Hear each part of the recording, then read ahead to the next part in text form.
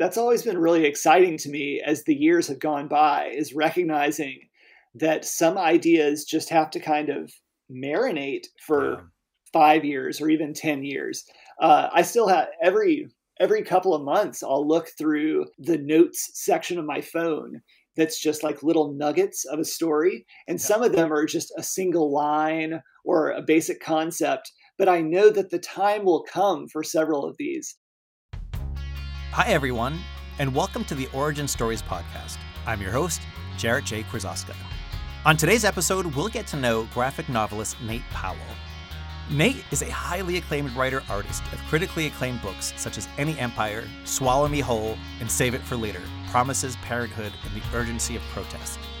Nate is an Eisner Award-winning comics artist from Little Rock, Arkansas, who focuses on telling stories featuring young people facing difficult situations. In addition to Nate's multiple Eisners and countless literary awards, Nate took home the 2016 National Book Award for Young People's Literature, alongside his collaborators, Representative John Lewis and Andrew Aiden, for March Book 3.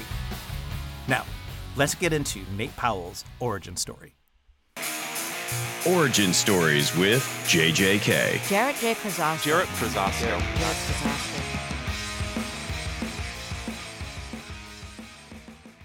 Before we get into today's comics conversation, Origin Stories is sponsored in part by High Five Books, a beautiful and incredible indie bookshop here in Florence, Massachusetts. Check out studiojjk.com/origin stories for links to buy our guest books from this fabulous indie. And while you're over on the High Fives website, check out their curated list of book recommendations. Truly high five worthy. Okay, on to my chat with Nate Powell. How are you, Nate? It's good to see you. Doing fine, Jarrett. Thanks for having me. Man, it's been a couple of years, hasn't it, man? Oh, it has. Yeah. It's, just a slow crawl out of total isolation and trying to get a little bit back into the world. Still haven't been to a Comic-Con yet, but that's hopefully coming up this year finally.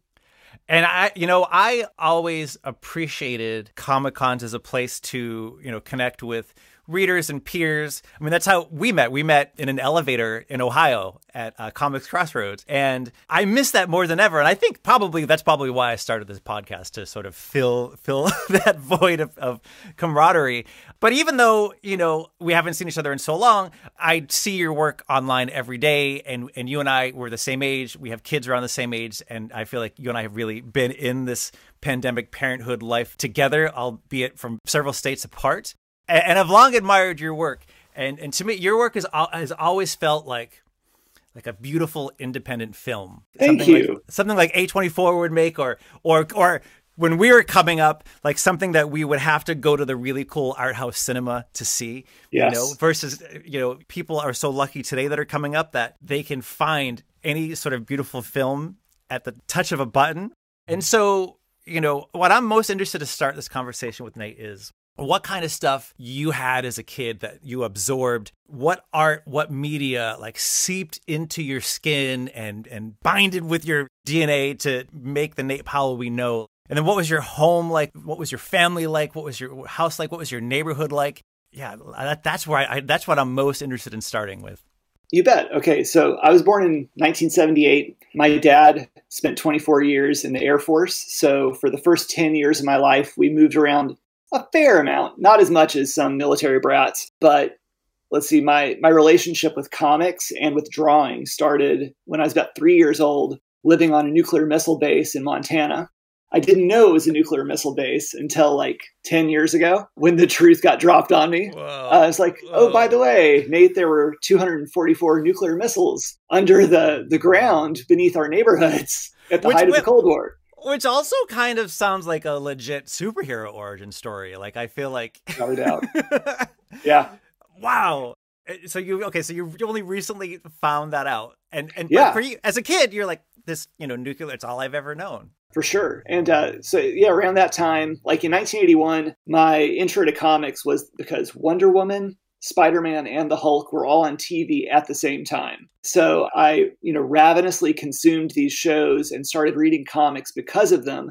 I also started drawing, but I didn't actually start drawing comics until the summer after 6th grade. So during that interim time, like throughout the 80s, I was definitely like a G.I. Joe obsessed, child wading through forests and swamps in Alabama, living a very rich, internal, imaginary life. So I don't know, there was a lot of epic storytelling happening in my head, but it wasn't being translated to artwork yet.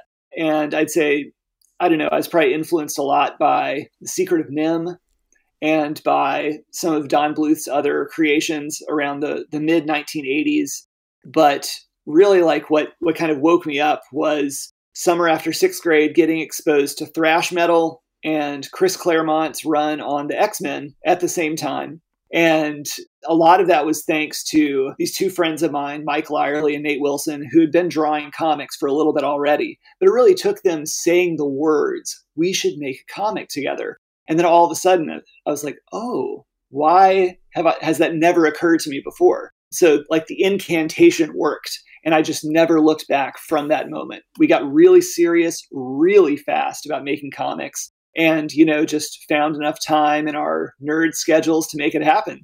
And you have this great story you shared before we started recording of you and your pal sort of having a test run on what it might be like to be a grown-up going to work to make comics. Yeah, without a doubt. Like we had this X spinoff of a spinoff that featured like Marvel characters. We didn't understand copyright laws at the time, so we already put like 100 pages of pencils into this project. But in that in-between zone, we had a day off school. And instead of just doing like the normal stuff that we would have done anyway, Mike was like, oh, hey, why don't we go to that break room in the office where my dad works and try to put in a 9 to 5 workday and see how much work on our comic we can get done. And I was like, oh, that sounds like fun. But the thing is, putting yourself in like a separate environment and actually like striving to have some focus and some discipline, it paid off. Like by the end of the day, we were amazed at the fact that we actually did get a ton of work done.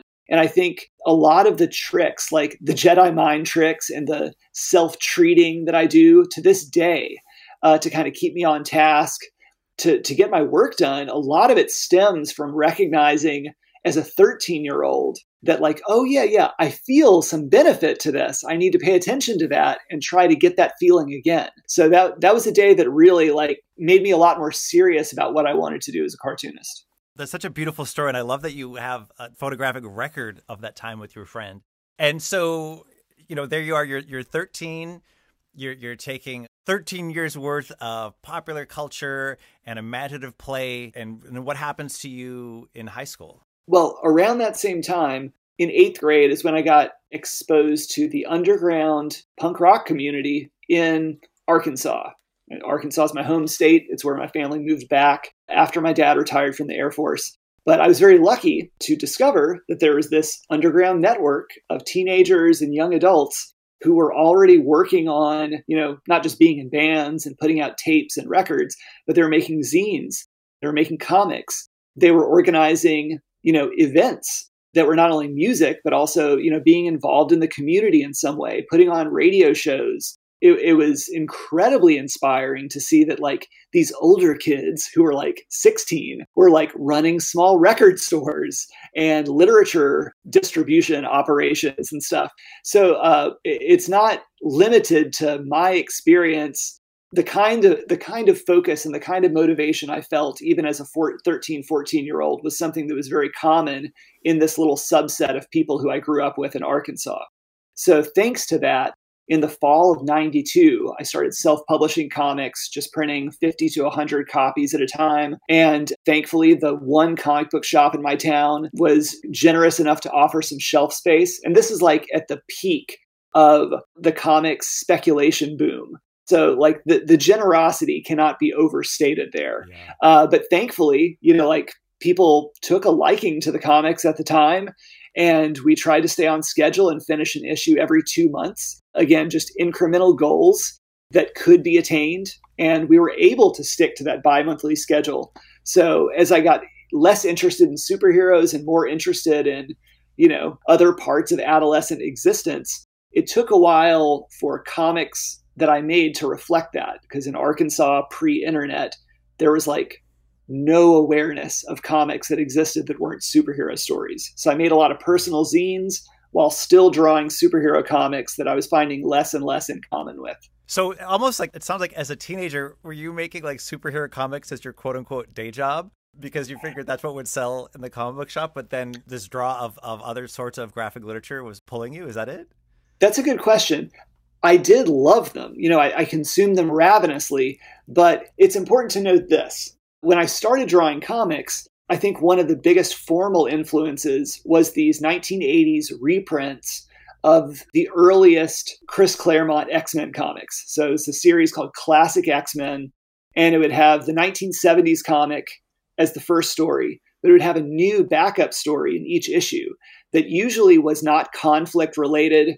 There usually weren't huge fights and explosions in it. It was quieter. It was more personal. It was focused on a limited character or two. And I was immediately drawn to these narratives. I was drawn to the emotion and the intimacy. Frankly, I just didn't know that, you can pursue these kinds of storytelling and this kind of characterization outside of superheroes. So I think the closest I ever really got was having a vague awareness of Love and Rockets. And if you consider the original run of Teenage Mutant Ninja Turtles to not be a superhero comic, even though it is, that was the furthest I got outside the bubble until I left for college. And then all of a sudden I was like, oh, comics can actually be just about anything to communicate any idea. I get it. Yeah, absolutely. And I'm right there with you on some of those X-Men stories. And I think that's why I was always so drawn to them too, is because they always had such personal conflicts, like internal and external and with one another as well.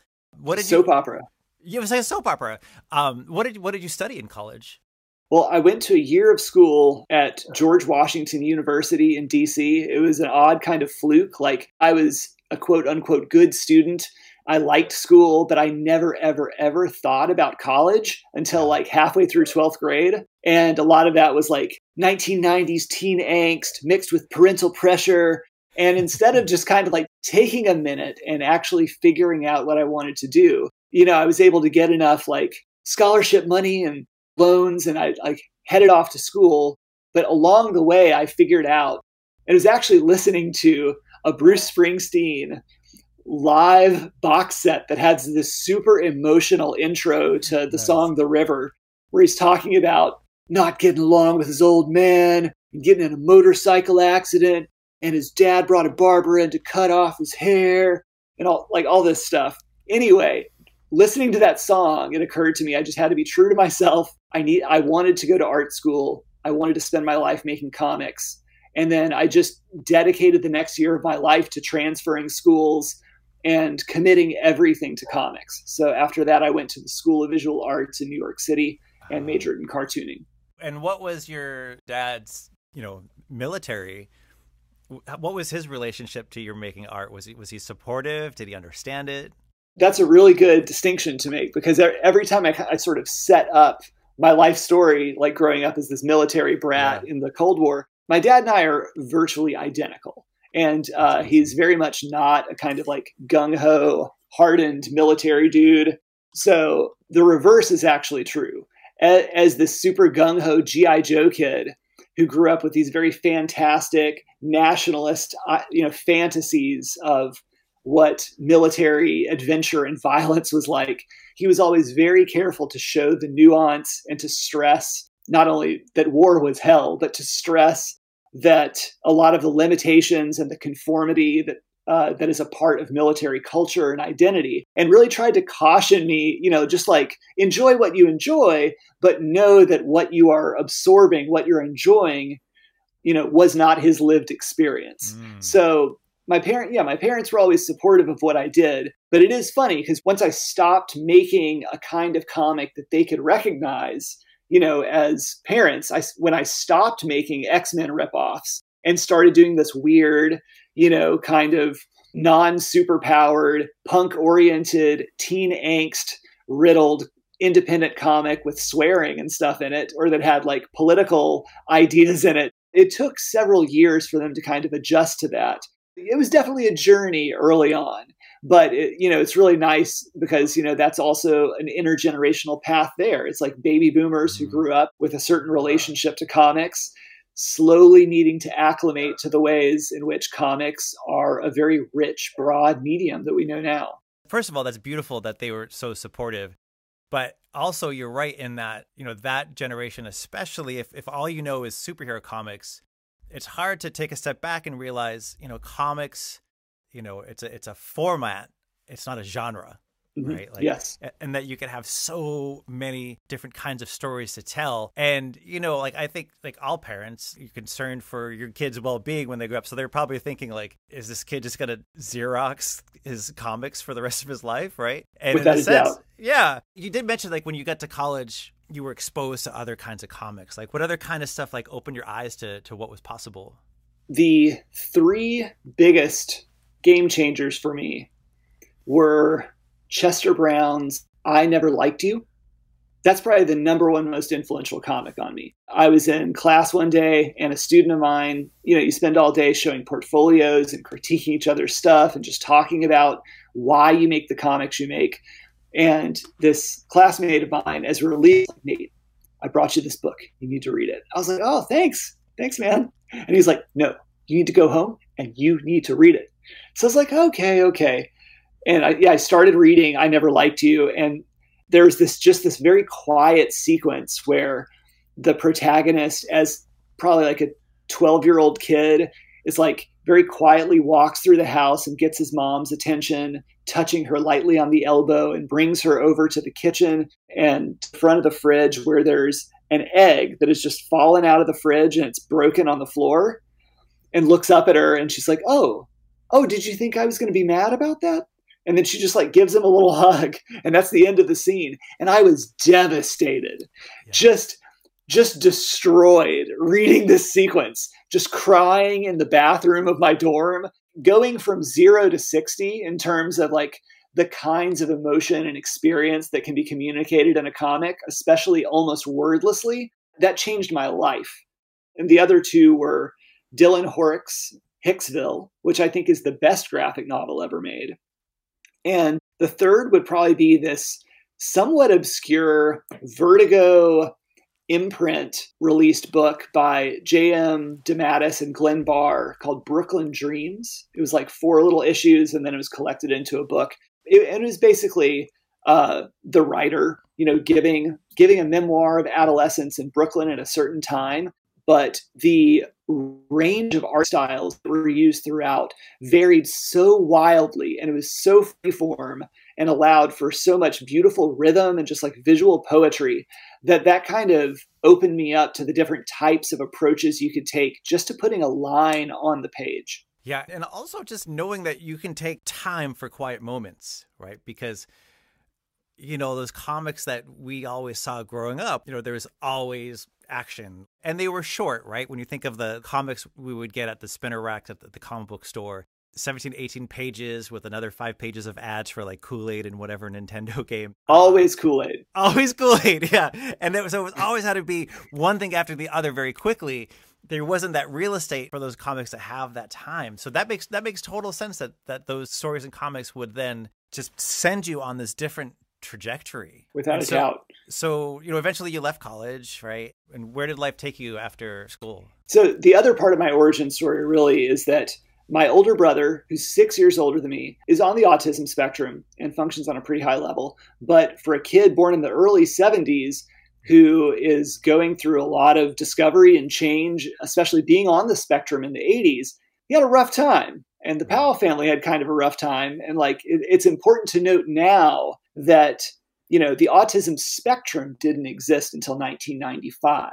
So in the 1980s, there was a very limited range of definition, but also in terms of behavior and ways of dealing with the world and different supports to provide. A lot of that stuff really wasn't there. So this was very impactful on the way that I saw the world, but also the way that I navigated difference, the ways that I interacted with other people. So for 10 years, starting in college, I had a whole separate career, which was doing personal care work and advocacy work for adults with developmental disabilities. And frankly, because I wasn't interested in doing mainstream comics by the time I finished college, and I didn't want to stay in New York City, I was more interested in touring with my band and making my own weird stuff. I was like, well, I'm never going to be able to be a full-time cartoonist, so I should just keep doing what I'm doing.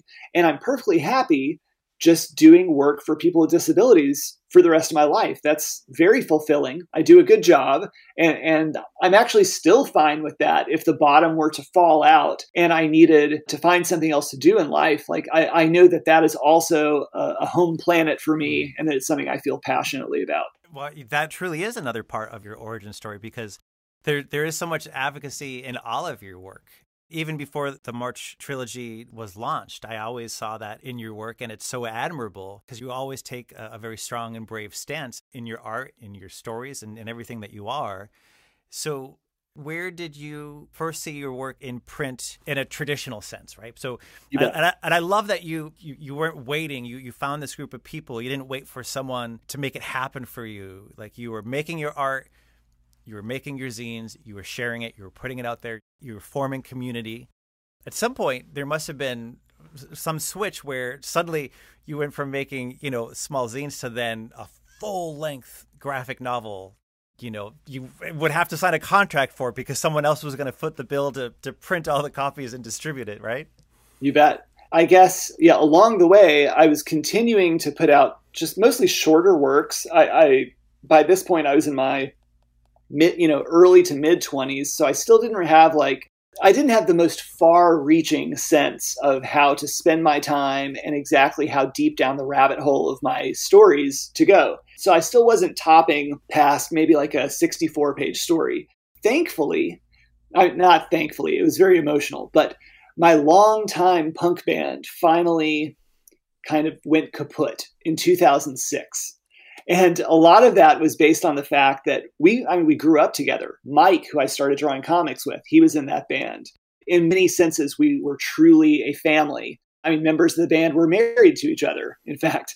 Wow. But over time, we were all living in different places, and it got so difficult to actually get together to spend time together that we weren't producing new ideas. And eventually we had to kind of call time of death on the band. But what happened then was it occurred to me I had been structuring my entire life around when my band Sufi Nun Squad could go on tour or when we could record. And without that structure, all of a sudden, it didn't seem so impossible to make a story that was 200 pages long. And in fact, it became clear to me that there isn't a whole lot of difference between doing a 50-page comic and a 200-page comic. It's just a matter of keeping your focus and sort of seeing the big picture. So Swallow Me Whole was the first book-length comic I ever did, which was released in 2008. And it originally occurred to me in a dream way back in 2001. So to give a sense of the amount of time that kind of goes in before you're even drawing anything, just to whittle something into shape and make it a story that makes some kind of sense. I spent years just kind of tinkering around with this story in my sketchbook before it finally made enough sense that I thought it was actually a story that I could get away with publishing. And I never really expected that people would really get into it. But to my surprise, it wound up getting a couple of awards, and people, especially like teenagers and young adults, responded really strongly to it. And that was the first time where my super out there, kind of intuitive, dreamy ideas were actually received positively by total strangers. And so that was a huge moment. And I have that book. I forget where I found it. It might have been at my local comic book shop. There's nothing I love more than going into my comic book shop or any comic book shop and just like trying to find something that you haven't seen, nothing about, and the cover strikes you. And I just grabbed it right away. And so wow. that was my introduction to your work, actually. And Any Empire was another early one. Was Any Empire second in your, what is the order of it was second, yes. So Swallow Me Whole was the first solo graphic novel. And then I did Any Empire and simultaneously drew a book called The Silence of Our Friends. And so this coincides with actually getting a brief window to try quitting my job and seeing if it was possible to survive as a cartoonist. And so what I realized, and what's true today, is that I needed to work on more than one book at a time in order to kind of make ends meet. but that it was possible. I mean, especially before I was a dad and I had an ocean of free time, relatively speaking. It was just a matter of like dividing up my time and then using it in a smart way and just trying to figure out more of those tricks so that you're not getting bored with all the time you're spending drawing. So I started experimenting with doing each book in a slightly different style. Mm-hmm. And that was helpful, but it also expanded my sense of how to communicate. And publishing is a really slow business as well. It is. I mean, it's slow on the, the businessy side, and it's slow on the creative artsy side because these ideas need to percolate. They don't develop just overnight. And I love that you're working on a few at a time because that's typically what I do as well. And I don't know if you ever feel this, but sometimes I think like, am I working on too many things at once? But you have so many different things going and you don't know what's going to hit and you don't know what is going to develop in such a way. I mean, you might have an idea and within 2 months, you know what to do with it. On the other hand, you might have an idea and another 20 years later, you're still like, I like that idea, but I still don't know where to take it. That's always been really exciting to me as the years have gone by, is recognizing that some ideas just have to kind of marinate for 5 years or even 10 years. I still have every couple of months, I'll look through the notes section of my phone that's just like little nuggets of a story. And some of them are just a single line or a basic concept, but I know that the time will come for several of these. The book that I'm doing right now is called Fall Through. And I wrote down the original idea for the book in 2007 as I was inking Swallow Me Whole, that very first solo graphic novel. And a lot of it was just that it took time to arrive at a point where, in terms of writing fiction, you knew the difference between saying what you wanted to say or talking about the thing that mattered to you, and then finding characters or finding a sequence of events that would allow you to say that in the context of fiction. I'm personally not very interested in doing autobiographical or memoir stuff about my own life, which is ironic because the last book I did was in fact that. But that was a little bit of a different case. So I'm a fan of the power of fiction to tell the truth. And that's so, something that graphic novelists in their 40s can come to at peace with. But I remember being a teen and being in my 20s, being really impatient or really angry with myself if my ideas weren't growing into fruition as quickly as I wanted them to. But you can't force creativity. All you can do is give it time, right? You give it that space, and you give it that space to grow. If you're enjoying my chat with today's guest and want to see the conversation, which includes visuals of the books we reference, check out studiojjk.com/origin stories. I recorded this talk via Switcher Studio. Switcher Studio is a simple and powerful iOS app that makes your live video feeds look like a professionally produced piece.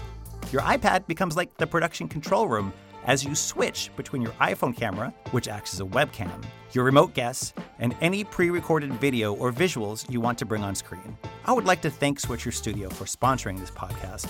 And as a thank you to you for listening, you may use code STUDIOJJK at switcherstudio.com to receive a free month of the service. So at what point did Andrew Aden loop you into the fact that he's trying to get John Lewis to tell his story through the medium of comics about the civil rights? And how did you and Andrew become friends? Like how did that come about? Well, for my part of the story, like Andrew and Congressman Lewis had agreed to work together on what would become March in like fall 2008. And so they spent about 2 years working on it in isolation, doing a rough script for a single book entitled March.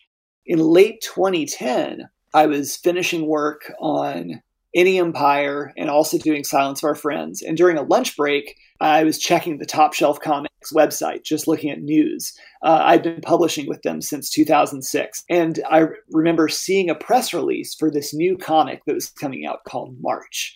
And I was like, oh, amazing history, the civil rights movement, John Lewis. I'm vaguely aware of John Lewis. I don't know a lot, but that's an awesome idea. And I saw this picture of our publisher, Chris Staros, with Congressman Lewis and Andrew. I was like, awesome. Well, back to work. And I did not think anything of it. Like, it didn't occur to me that the lack of an artist listed in the press release meant there was no artist yet. So a week or two later, my publisher called me and was like, "Oh, Nate, making sure you saw that press release. I want to strongly suggest that you try out for the role of artist. And beyond my recommendation, it's really just up to Congressman Lewis and Andrew. But a lot of it had to do with stylistic fluidity, like the balance between doing realistic representational art and having sort of intuitive, lively cartooning. Also, I'm from the South, and so there was a lot of not just historical and contextual affinity, but being familiar with the lay of the land, with the way that streets and plants looked. The fact that I was working on a period piece from the South in The Silence of Our Friends already, it was almost like a stylistic boot camp. So basically, I just got in touch with Andrew right away, did some demo pages, and about 2 weeks later, we had all teamed up. We actually didn't meet in person until the summer of 2012 at San Diego Comic-Con, but we'd been working together for at least a year at that point. See, you know how sometimes we have our own narratives in our brain? Like, because I know Andrew, is a big comics geek like all of us, and he was going to cons. Like, I just had this vision of like you and him as teenagers at Comic Cons or something like that. And then, so that's wild. That's wild also to think of you reading that press release and this moving on with your date, thinking it's great that this book's going to happen. But not only would you make it happen, you made it happen in a really beautiful way. I mean, your art in that book is stunning, and it brings that history alive to all of us in such a way that, you and I certainly weren't taught about when we were kids. Certainly not. Certainly not. And even today, there are so many people trying to get kids not to learn about what really happened in the civil rights. And there's something about the power of a graphic novel where, words on a page can be so abstract, regardless of what your learning differences are. But when you look at a graphic novel, it's like you're in the room with these characters. Like you're on the street. You're right there. It takes you past one or two levels of processing what you're actually reading and sort of puts you at a place almost beyond judgment where you're just absorbing the narrative in like a raw, unfiltered form. You don't have the barrier of old media, right? I know you see photos of the civil rights movement, you see photos of Martin Luther King Jr. and they're in black and white. So growing up, all that when I was growing up, that picture's in black and white. That happened so long ago. And it's like, no, like your parents were alive when this happened. Like, this is not ancient history. This is like just around the corner back there when this all happened. So because you have the medium of comics, like we're entering this story and sort of like a neutral way, right? Like we're not saying like, oh, that's old grainy black and white film. I don't have to worry about that. That's not our problem anymore. Like you're right there. You're right there in that story. And so what was it like to work with Congressman Lewis? I mean, I'll tell you what, while I am a very outgoing person, I was at a Comic-Con, I forget where it was, and he was there to promote, I think, the first book, and he was like right next to me. Like we were just both in the middle of nowhere alley, on the floor, and he was like on his phone texting, and I was like, oh my God, and I didn't have the courage to like introduce myself. I was like, I'm just going to stand next to him and like feel that aura. Absorb the energy. Yeah, absorb the energy. But you must have gotten to know him fairly intimately, bringing this art to life. So what was that like? Well, I mean, thankfully, we got to spend almost 8 years together working and then also traveling and speaking together. And then as life went on and towards the end of his life, trying to transition to the role of just like pure friendship, like what he needed at the time. So, I, just like everybody else, had that same kind of like comical response to actually meeting this legend. The first time I ever met him was on my way to Small Press Expo in 2012, which is a Comic-Con outside of DC. I came in a day early to come down to the Capitol grounds and come meet Congressman Lewis. And I didn't really, know the decorum or what I should be doing. So I dressed up in a 3-piece suit, complete with a vest. It was sweating buckets by the time I parked my car and got, into the congressional building. Yeah, I met up with Andrew, and then Congressman Lewis met us. And within a few minutes, we were eating cornbread in the congressional dining room. And which is funny because along the way, like just as we were walking in and I was trying to keep my cool, Andrew, who, was a longtime staffer for Congressman Lewis, so he spent a lot of time on all of these hallowed grounds. We're walking into the dining room and he's like, "Oh, Nate, by the way, like, just remember, like, hundreds of years of debaucherous congressional partying. Like, imagine that, like, Thomas Jefferson is puking over here on this fern in the corner. Be like, just remember this, we're on the Capitol grounds. This is hundreds of years of history." And I was like, wow, a good way to frame it, of just like lawmakers partying. But yeah, so like, so I was super nervous and trying to figure out the best way to approach this meeting with the man himself. But Congressman Lewis, his public persona really is just who he is. He immediately puts you at ease. He's an incredibly good listener. He will always take time for someone. Not that he isn't without a sense of humor or a little saltiness or whatever, but he just has a great poker face. It can take a long time to kind of read him. Like, if he's really mad, you might get like a little flash of an eyebrow, or if he's really happy about something, you'll get just the corners of his mouth will come up and you're like, oh yeah. But yeah, I mean, he was just a fantastic person to have in my life and to be around. Yeah. Over time, we were traveling about every weekend for 4 years straight, probably. So, you put in a lot of time and you get to really know somebody's soul, and it really, made life better and richer for that. And it was wild just to watch the trajectory of the book's success, culminating in the first graphic novel to ever win a National Book Award.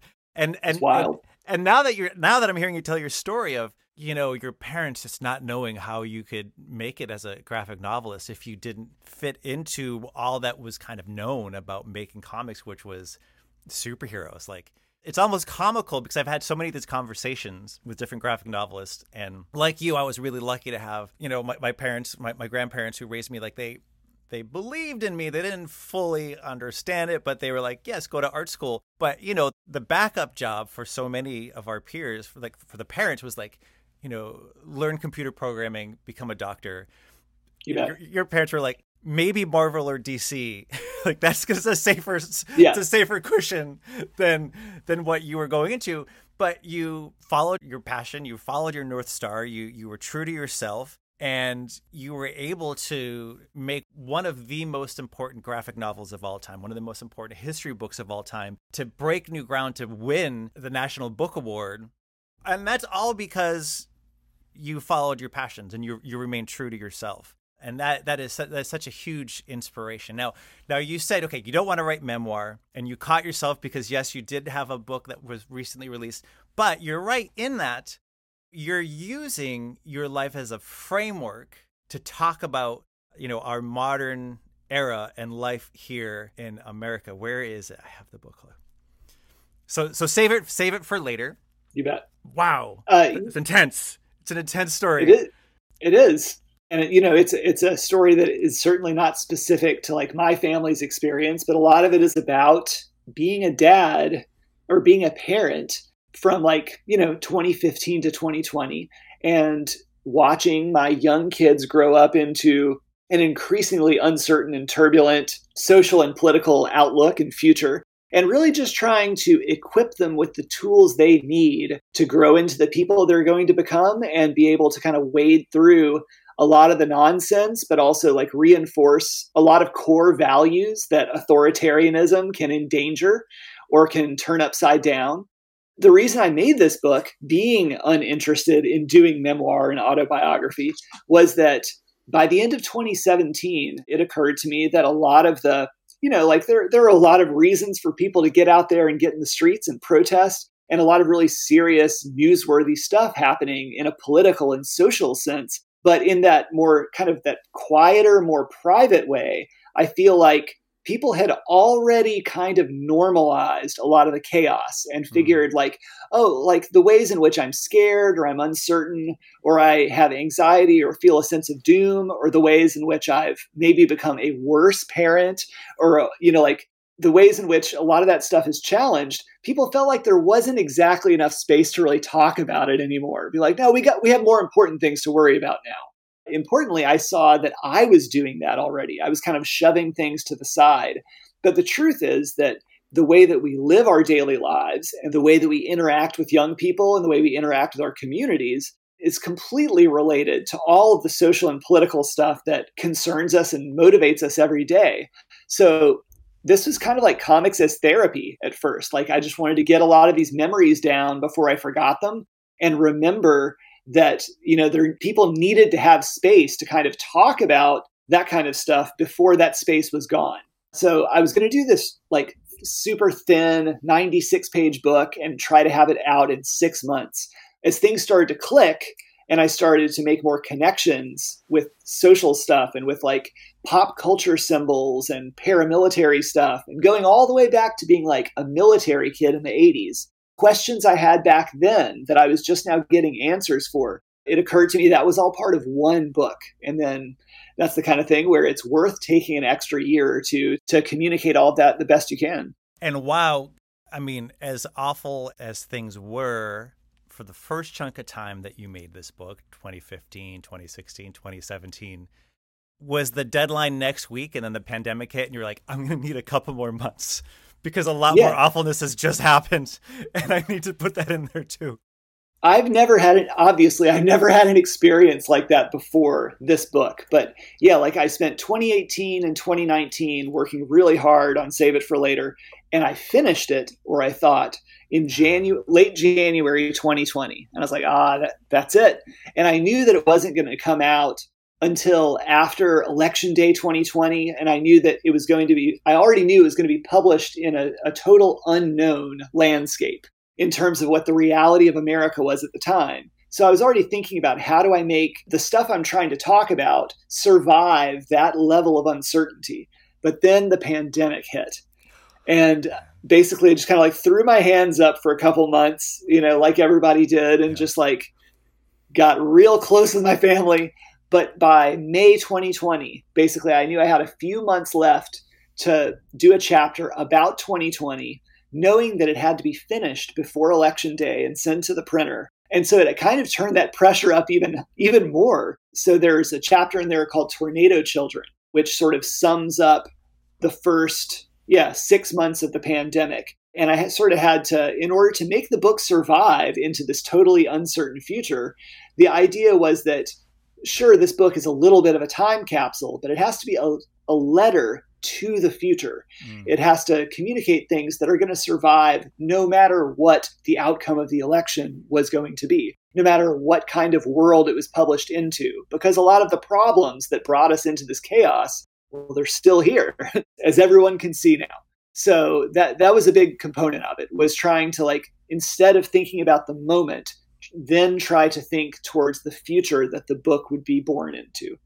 And the greater context, too. I mean, something certainly that your work and your social media posts always speak to me is that, we can't let our guard down. We need to continue to work and strive towards a better reality for all of us, for every single person, for our kids, because, growing up, you think, our forefathers fought off the Nazis, all done, we're good. No, there's still evil in the world. And it still needs to be kept together. Look, if Luke Skywalker ends up on a mountain on an island by himself because things fell apart, we too need to continue to fight the good fight. So, Nate, I appreciate you. I appreciate your work. I appreciate your time chatting with me and giving me and the listeners a deeper understanding of you and your work. And I always look forward to your art, whether it comes across my Instagram feed or my bookshelf. So I look forward to seeing what you give us next. I appreciate it. I'm happy just to have an opportunity to keep making comics and that people actually read them and that they mean something. So thank you. Well, that was today's origin story. Thank you for listening. If you're interested in picking up some of my guest books and you'd like to order online while supporting a human with a dream, head to studiojjk.com/origin stories for a link to High Five Books, a wonderful sponsor of the show. Until next time, you may find me via @StudioJJK across all social networks.